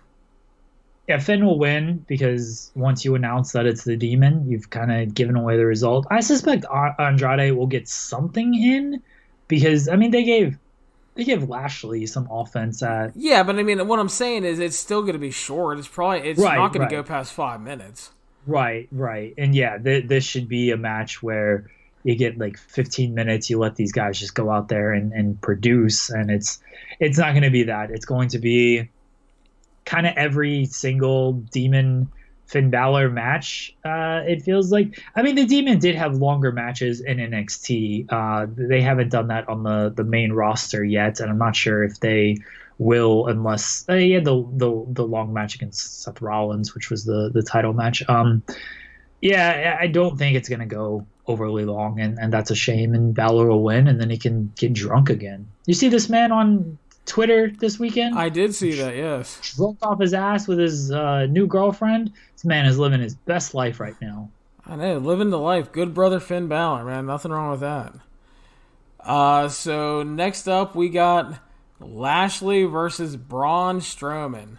Hoss Daddy match between two guys that are just in a fucking holding pattern. Yeah, I don't care about Braun Strowman or Bobby Lashley. Lashley's return has been just about the most disappointing thing you could think of. And Strowman, we've discussed his push/non-push many times. Like, this guy was at one point the hottest thing in the company.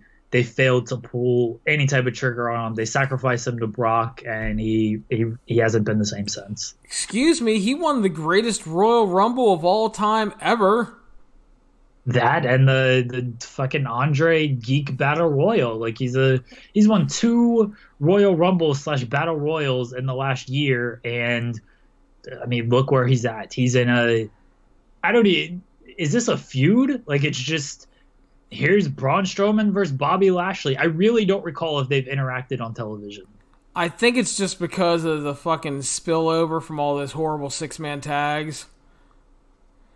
With, like, the Boar Horsemen and random baby faces. Yeah, I don't. I assume Braun wins because they have higher hopes for him than Lashley. Like, Lashley is just a dead cause at this point. Strowman, Strowman, they can heat up when they want to. It's just So we they can lose never. to Brock again, yeah. Yeah, it's just they never want to go. They never want the fire to get too big with it. In a match that has been hyped up to a ridiculous degree on TV, because WWE wants you to think that this is some epic fucking feud, Triple H versus Randy Orton. We talked about on the last podcast, we were talking about Triple H matches and how it feels like eons ago since we've had a quality Triple H singles match, which was probably the Dean Ambrose match at that Roadblock pay-per-view. And ever since then, he's been putting on WrestleMania stinkers and sweet Saudi money stinkers with like Taker in Australia and Saudi Arabia, and just drug Shawn Michaels out of retirement so he could tear his pec and have a shitty match. And yeah, and again, there was a time where Triple H was just really, really good and really, really smart. And I think he's really, really smart, but for some reason, he still thinks it's 2000 and that he can work his 25-minute Ric Flair tribute matches. He can't. You know what was a good Triple H match that happened in the last year and a half? I'm waiting. The John Cena match from the first Saudi show. Oh, yeah, that was actually a good match. Yes, you are correct. Yeah, and it was a good one. match. Yeah, it was a good match because they opened the show.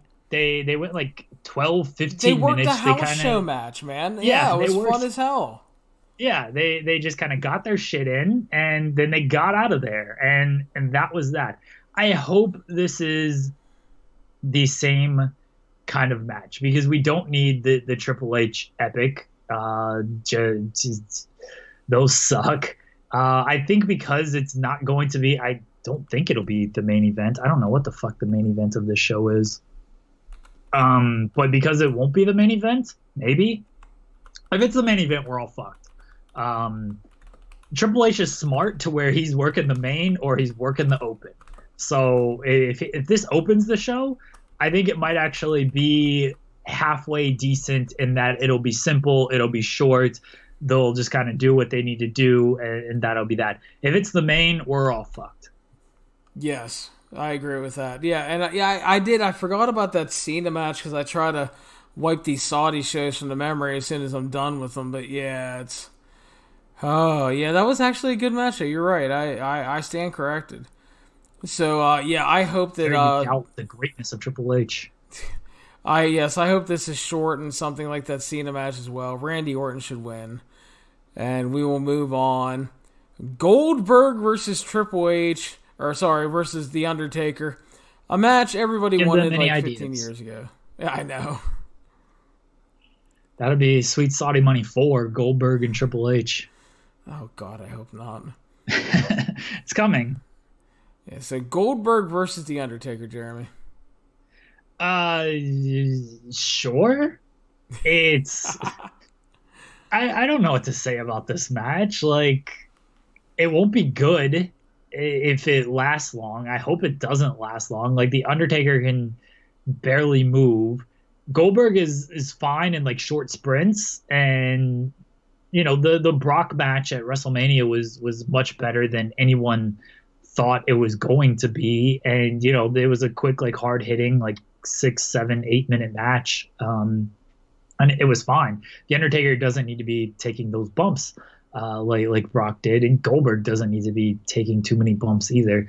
Just hit a spear, hit a jackhammer, hit a kick out, hit a tombstone, kick out, hit another jackhammer, and then Goldberg wins. I don't know. Keep it short. The result doesn't matter because these guys aren't going to show up again until the next Saudi show. So whatever. It'll be fun for the nostalgia fans out there. I was a huge Goldberg fan, and then it's been 20 years, so it's tough to like still get wax poetic about this guy, especially when you come to find out he's not like a great wrestler. As a kid, he was super impressive, but nowadays it's like, all right, yeah, that guy wasn't all that good. I long stopped caring about The Undertaker, and I was never a big Undertaker fan in the first place. And yeah, I long stopped being like, oh, it's really cool to see The Undertaker. Like, whatever. This guy shows up on all of these shows nowadays and turns in these terrible matches. So I don't care about this match. I hope it's short. Yeah, it's short. You know what? I'd just fucking have Goldberg win, and then if you want, you could rematch him at the next Saudi show.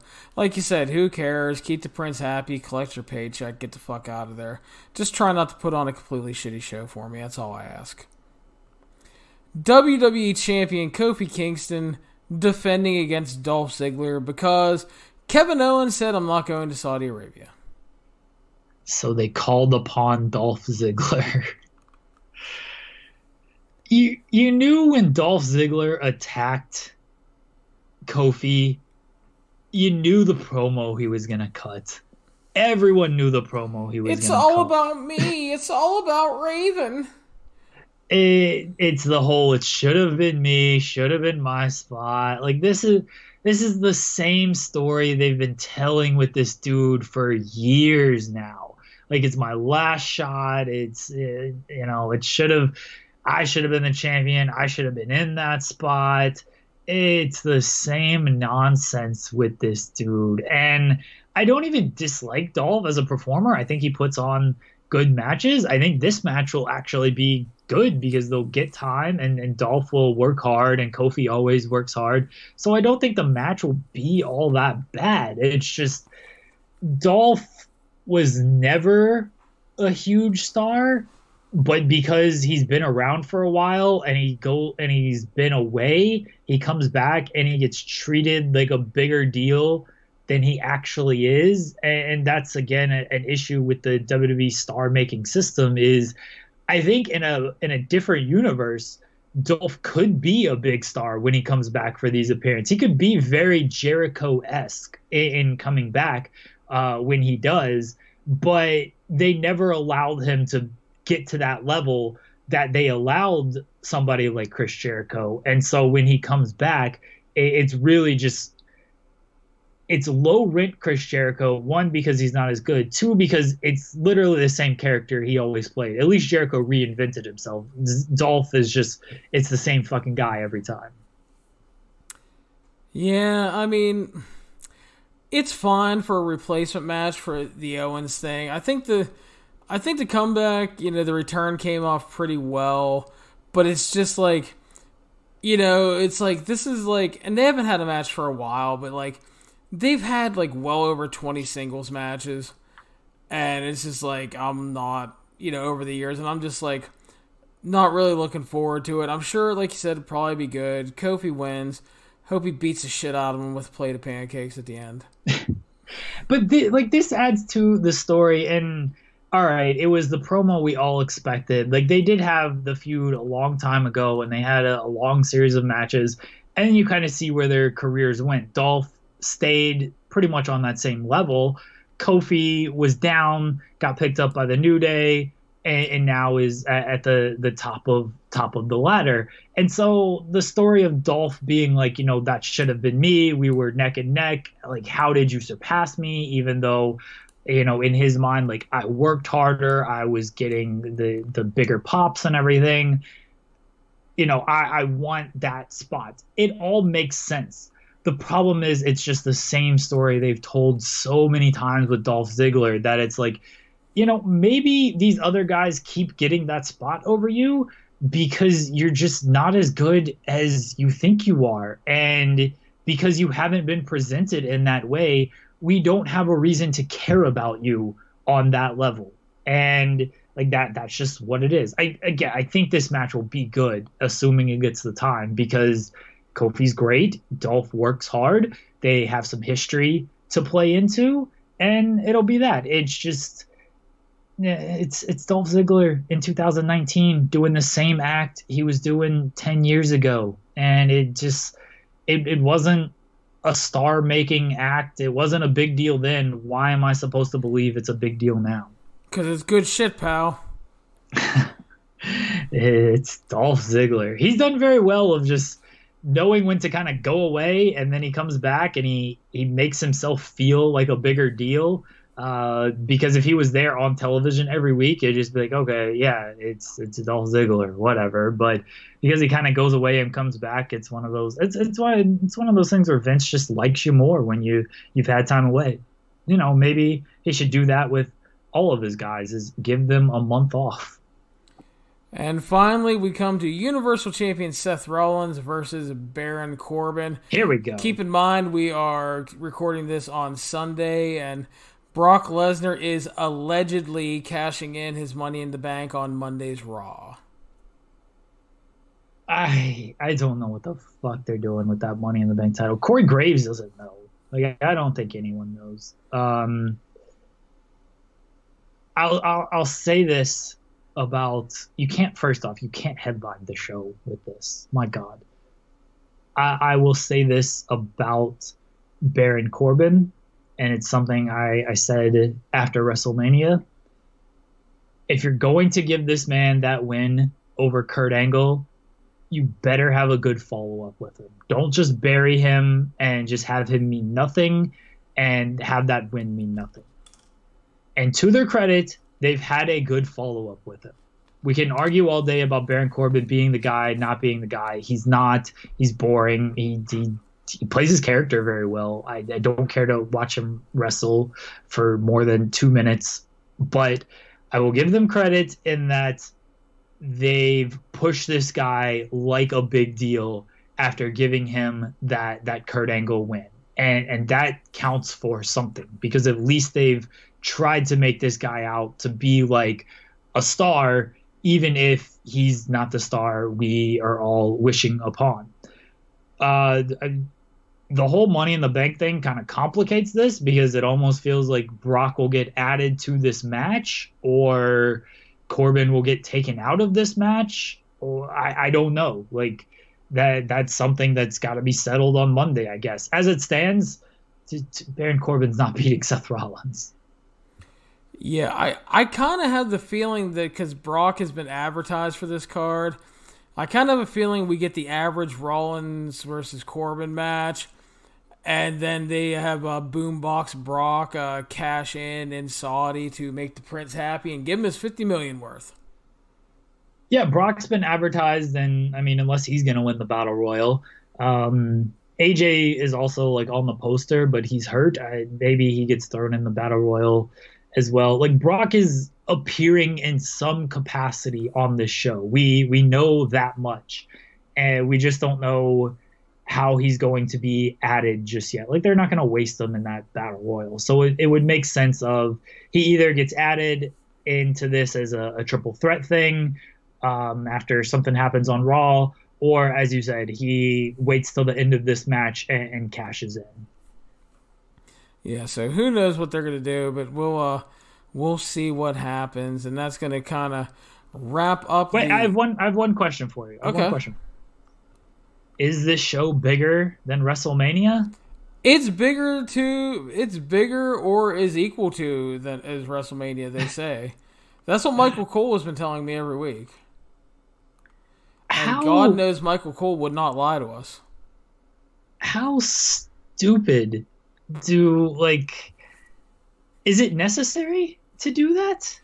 You know what they should do Monday? They should have Michael Cole come on and be like, WWE Super Show. Listen, we're going to be really fucking honest with you. We're only doing this show because we make $50 million and it's technically a bigger revenue than WrestleMania. That's the only reason we're hyping it. It's our little secret. We know you guys hate the Saudi government and the whole genocide and killing people thing. But if you watch the show, we'll try not to ram it down your throat. Thanks. Like, advertising it as greater than or equal to WrestleMania, just it devalues WrestleMania, and it truthfully devalues this show, because you can't look at this card and tell me like, oh yeah, this is like on the level of a WrestleMania. Like, you've got matches thrown together in 2-3 weeks. We've got matches with no build. Your Universal title match features Baron Corbin. Like there's the women aren't on the fucking show. Your WrestleMania was just headlined by 3 women, and they're not even allowed to make the flight over to the country to perform on this show. Like it's so disingenuous. And I know it's the wrestling business. I know it's lying, but this is why people have problems with WWE and just kind of their whole culture, is because they do shit like this. Just don't say it. Like, I don't think the Saudis are going to be upset if you don't promote this as being greater than or equal to WrestleMania. If you just promote this as, hey, it's a big show, then they'll be fine. Like, don't say it. What do you have to gain by saying this? Listen, I don't know why you're up in arms about the women not being on the show. They let Renee Young go there last year, and they're letting some women folk drive over there in Saudi Arabia, my friend. The propaganda videos told me so. You can only create change if you go over there. Yeah, well, what the fuck ever. I don't know.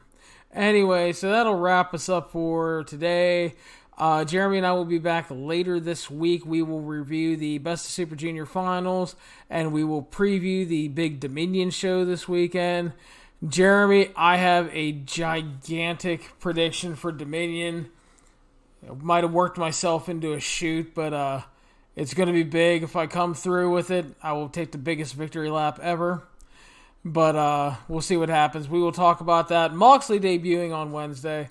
And then big stuff with Jericho and Okada and Big Tom Ishii and Taichi on Sunday, as well as Ibushi and Naito in a rematch, who have already had 2 top-tier Match of the Year contenders.